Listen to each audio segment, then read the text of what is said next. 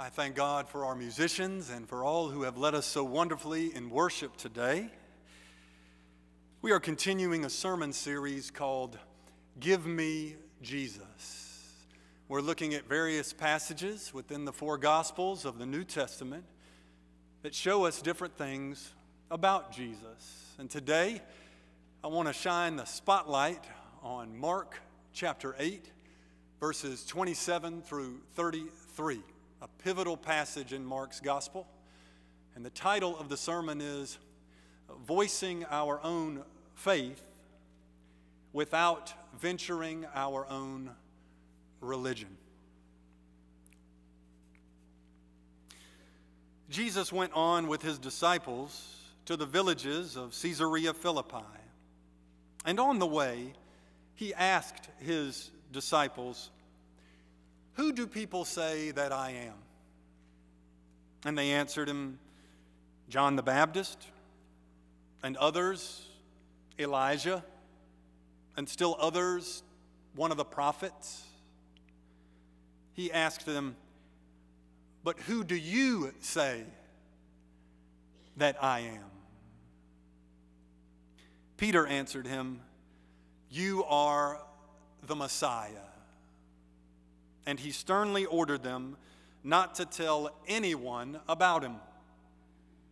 Then he began to teach them that the Son of Man must undergo great suffering and be rejected by the elders, the chief priests, and the scribes, and be killed, and after 3 days rise again.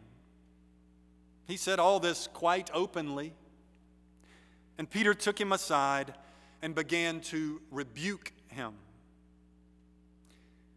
But turning and looking at his disciples, he rebuked Peter and said, "Get behind me, Satan, for you are setting your mind not on divine things, but on human things." Let us pray. Lord God, in this preaching moment, I simply ask that you would help me to speak your word. Help them to hear your word.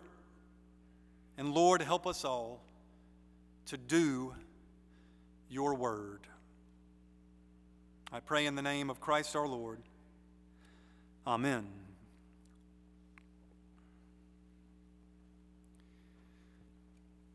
When I took my young daughters to restaurants years ago, I would order on their behalf. She wants this, she wants that, I'll have such and such.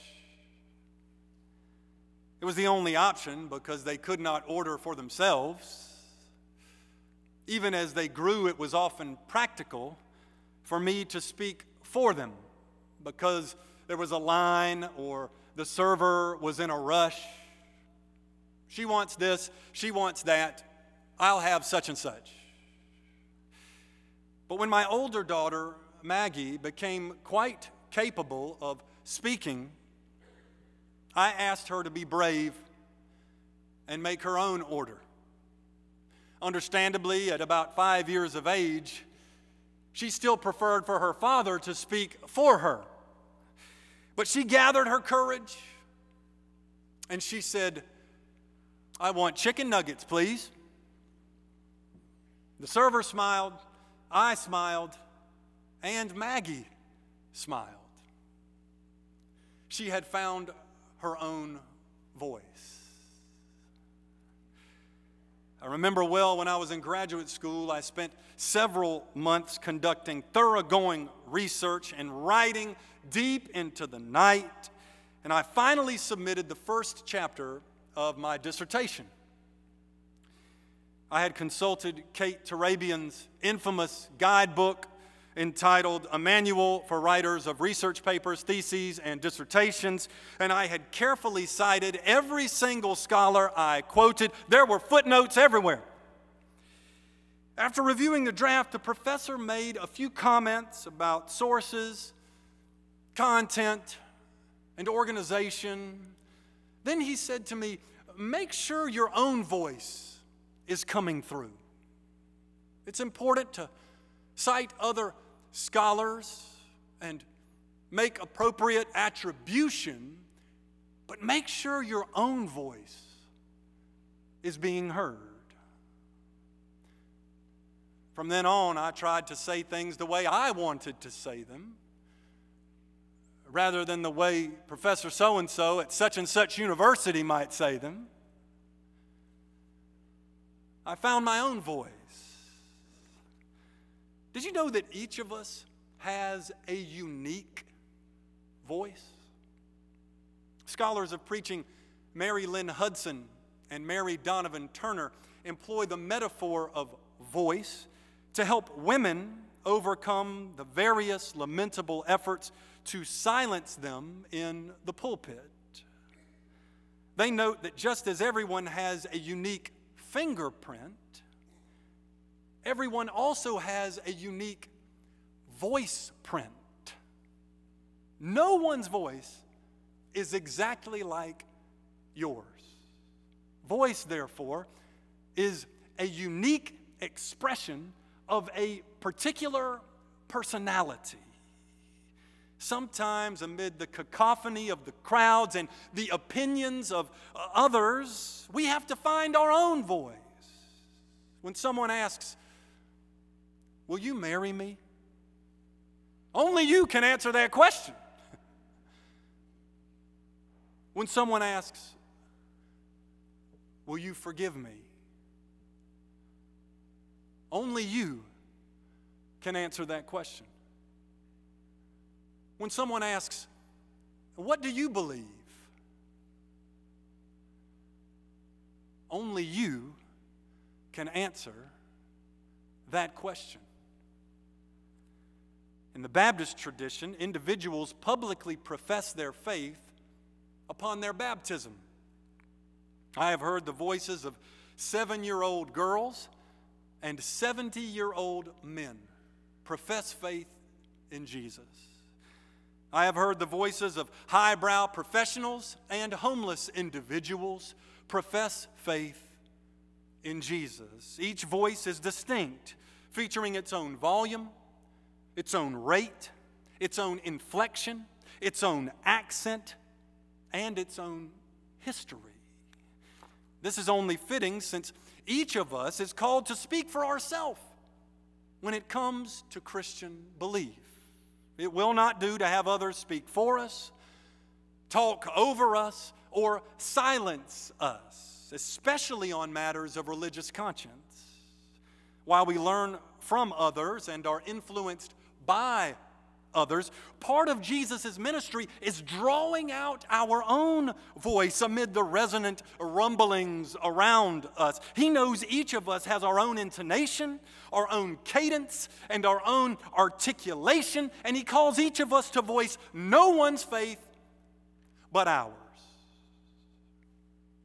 On the way into the villages of Caesarea Philippi, Jesus first asks His disciples, "Who do people say that I am?"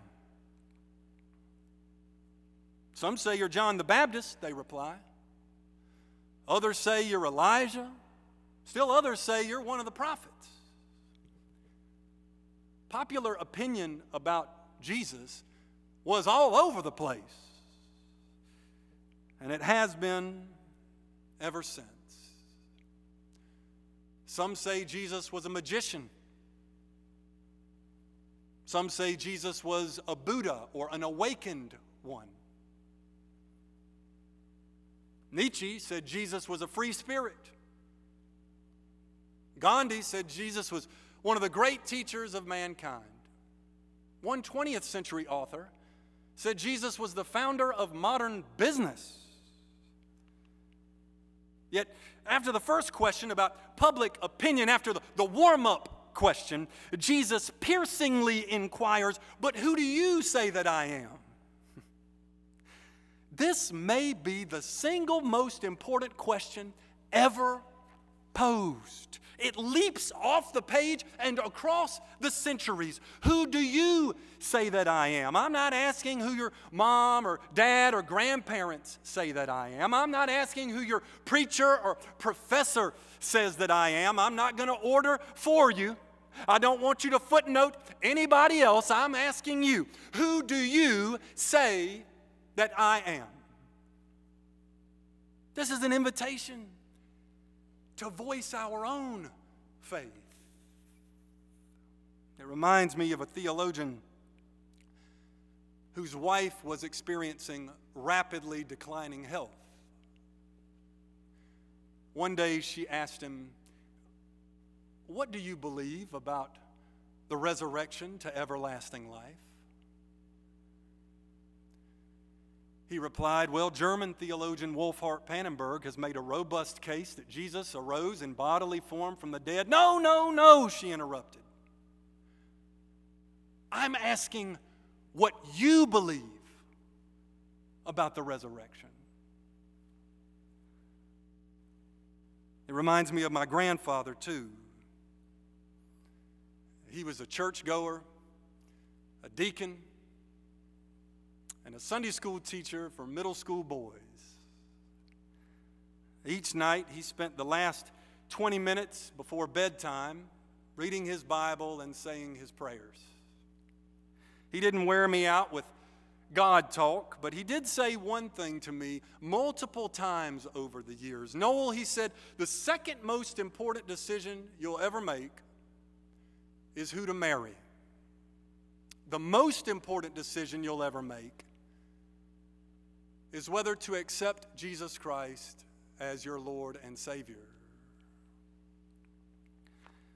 When Jesus asks, "Who do you say that I am?" we are called to respond authentically, honestly, and personally. We are summoned to speak for ourselves. We are challenged to find our own voice. So amid the silence of the other disciples, Peter pipes up and replies, "You are the Messiah." He was expressing his conviction that Jesus was the Christ, the long-awaited King of the Jews, the Savior. This is no small statement. To this point in Mark's gospel, the disciples have called Jesus teacher. To call him Messiah is to say much, much more. Curiously, Jesus tells them all to keep quiet about it. He did not want them to tell anybody that he was the Christ until he could reconfigure who the Christ was. He knew that while he was the anticipated Messiah, he was not the Messiah that most anticipated. Popular religion expected a warrior who would triumph over enemies of flesh and blood, or a political leader who would take charge and liberate the Jewish people from Roman rule. But Jesus says to the disciples, "I am going to suffer and be rejected and killed. Then I will rise from the dead on the third day." Now, this does not sound right to Peter. It doesn't sound right at all. So he takes Jesus aside and rebukes him. Don't miss the irony. He who has just called Jesus the Christ, the King, the divinely anointed ruler, immediately attempts to correct him. Right after Peter finds his voice, he tries to tell Jesus what to do. Mark does not report exactly what Peter said, but I got a pretty good idea. "Now don't talk crazy, Jesus," Peter said. "You're going to triumph, not suffer. You're going to be revered, not rejected. You're going to be crowned, not killed. No more talk of suffering and death, all right? That's bad for your brand. Don't you know what it means to be the Messiah? Use some force, man. Put the Romans in their place and take over." 2,000 years later, we are still tempted to correct Jesus' way of being Christ. We are still tempted to fashion Jesus into a worldly conqueror who brings his followers worldly power. We are still tempted to reject the way of the cross, adapting Jesus to our own liking and using Jesus for our own purposes. In their book entitled Habits of the Heart, Robert Bellah and a team of sociologists explore several dimensions of American life. Their discussion of religion cites a nurse named Sheila Larson, who described her religion as Sheilaism. She said, "I believe in God. I'm not a religious fanatic. I can't remember the last time I went to church. My faith has carried me a long way. It's Sheilaism, just my own little voice." The authors call this a perfectly natural expression of American religious life because it syncretizes aspects of various religions, philosophies, and cultures to form one's own personalized religion. But here's the rub. Voicing our own faith is not to be confused with venturing our own religion. Proclaiming our own faith is not to be confused with producing our own religion. Confessing our own faith is not to be confused with contriving our own religion. Consider what happened when Peter tried to correct Jesus by telling him not to suffer and die. Consider what happened when Peter tried to customize Christ to his own liking, deter Christ from the cross, and establish his own way of salvation. Jesus said, "Get behind me, Satan." It sounds harsh, but it's not so much an insult as an instruction. You can't follow someone if you're in front of them. So Jesus says, "Get behind me," so that the disciple is in the following position rather than the leading position. When we voice our own faith in Christ, it's not so we can show him what to do and let him tag along. It's so he can show us what to do and we can follow obediently. We don't get out in front of Jesus and show him how to be a Savior. We get behind him so he can show us the way of salvation. That's why after Jesus rebuked Peter, he summoned the whole crowd along with his disciples, and he said to them, "Look, if anybody wants to come after me, you've got to deny yourself, take up your cross, and follow me." Here is the key to voicing our own faith without venturing our own religion. We follow behind Christ in the way of the cross, the way of freely chosen self-sacrificial love for people, the way of freely chosen humble service to humanity. Along the way, we learn from others and are influenced by others, but we don't allow others to speak for us or talk over us or silence us, because our voice is worth hearing and our faith is worth voicing.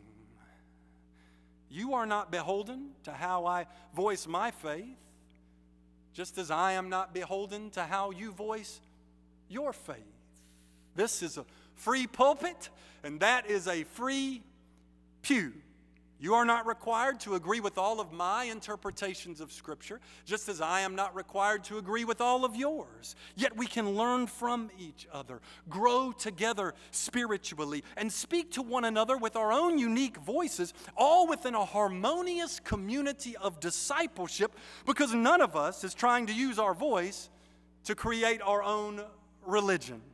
As long as we're all following behind the same Christ, as long as we're all walking the way of the same cross, we can voice our faith with our own articulation, our own cadence, our own volume, our own intonation, our own diction, our own expression, and our own accent.